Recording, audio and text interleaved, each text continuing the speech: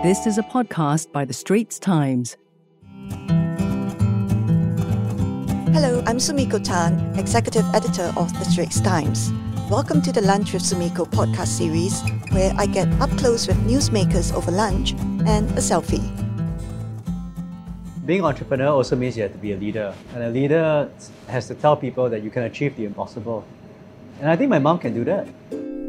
A fishbone proved to be the impetus for Ng Yi Hsien to join his mother in running the Eaton House Education Group.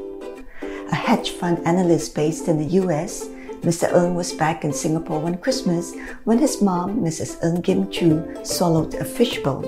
He had to rush her to hospital. The incident made him think, what would be the fate of Eaton House if something were to happen to her? So soon after, in 2015, he joined the company she started, and he's now slated to take over the business. I'm having lunch with mother and son at the Gong at Dual Galleria. Over a Hokkien mee, squid and a meat platter, they share what it's like working with family. How did you come to take over the business rather than your siblings? I think deep down inside, I felt that it was, in a way, my fate. But it was very distant. So I felt that I wanted to learn how to invest. So I became an investment banking analyst. I realized that didn't teach me anything about learning how to invest. Then I went to work for a hedge fund, and I learned how to invest there. But then I think there was a certain point where I realized that I don't think this is what I want to do. And that's where I was back in Singapore. My mom swallowed a fishbone, and so I brought her to the emergency room. And I think that experience made me realize, A, I want to come back home, and B, if something happens to my mother, what happens to the entire organization? I should have swallowed fishbone a lot earlier. It was the 20-hour flight back to America. And I told my boss then, I said, I'm giving you 1 year's notice. I'd like to leave after 1 year. So luckily, my mom waited for me for a year. What are the dynamics like at work? My mom is my boss at work. And then at home, she's my mom. And I make the faux pas of at work calling my mom, Mom. Most people in my position will call mom Mrs. Ng at work, but I find it hard to do. Respect is important. If there's something we feel doesn't work out well, I think we find a time to talk. But so far so good. Only when initially first 3 months when he joined, so he made a decision which I strongly disagree. So I say, son, how about the decision you make will have some consequences. Of course, we work it through. So several months later, he said, Mom, you're right. So I think in the process, we understand each other. But it's always different approach. It was about school fees. I wanted to give people, more of a pathway.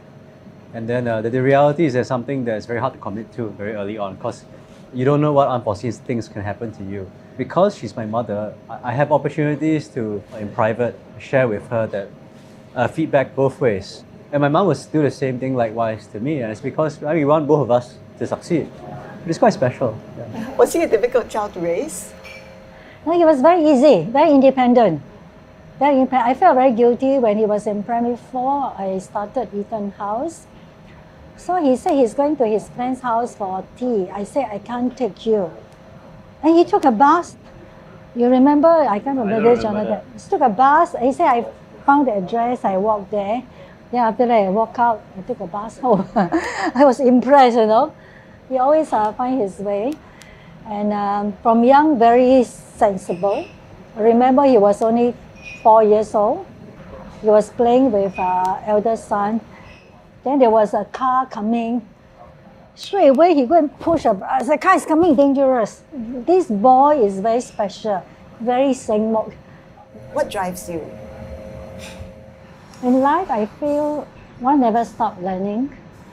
And so if I want to do something, I want to do it well.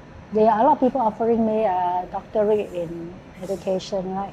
I said, no, if I'm doctorate, I want to be on my own merit that I know, that feel very well. But people ask me, well, I cannot use money to buy the degree. So I suppose it's a sense of achievement. People, when you do something, you feel good, right? You learn a new knowledge. So if I have time, I would want to continue to finish my EDD. How would you describe your mum? So people have called my mother the Chief Emotional Officer. And the reason why is because she works with her husband, her brother, and her son. Living together is already hard, but working together is another level of difficulty. We're able to agree to disagree.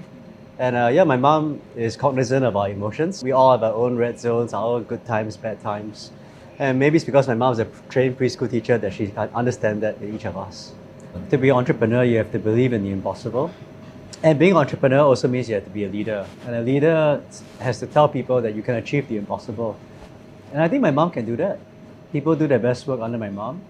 And it's not always a comfortable journey because sometimes people don't like it because if you don't know what your boss is going to say, there's this uncertainty. But no, I think that's what makes the group continuously evolve and continuously grow. Thank you very much for having lunch. Oh, thank you. Well, that's a wrap for this episode of Lunch with Sumiko, a podcast series by The Straits Times. I hope you enjoyed listening to it. Check out my previous interviews with newsmakers and don't forget to subscribe to Lunch with Sumiko on Spotify, Apple Podcasts and Google Podcasts. That was a podcast by The Straits Times.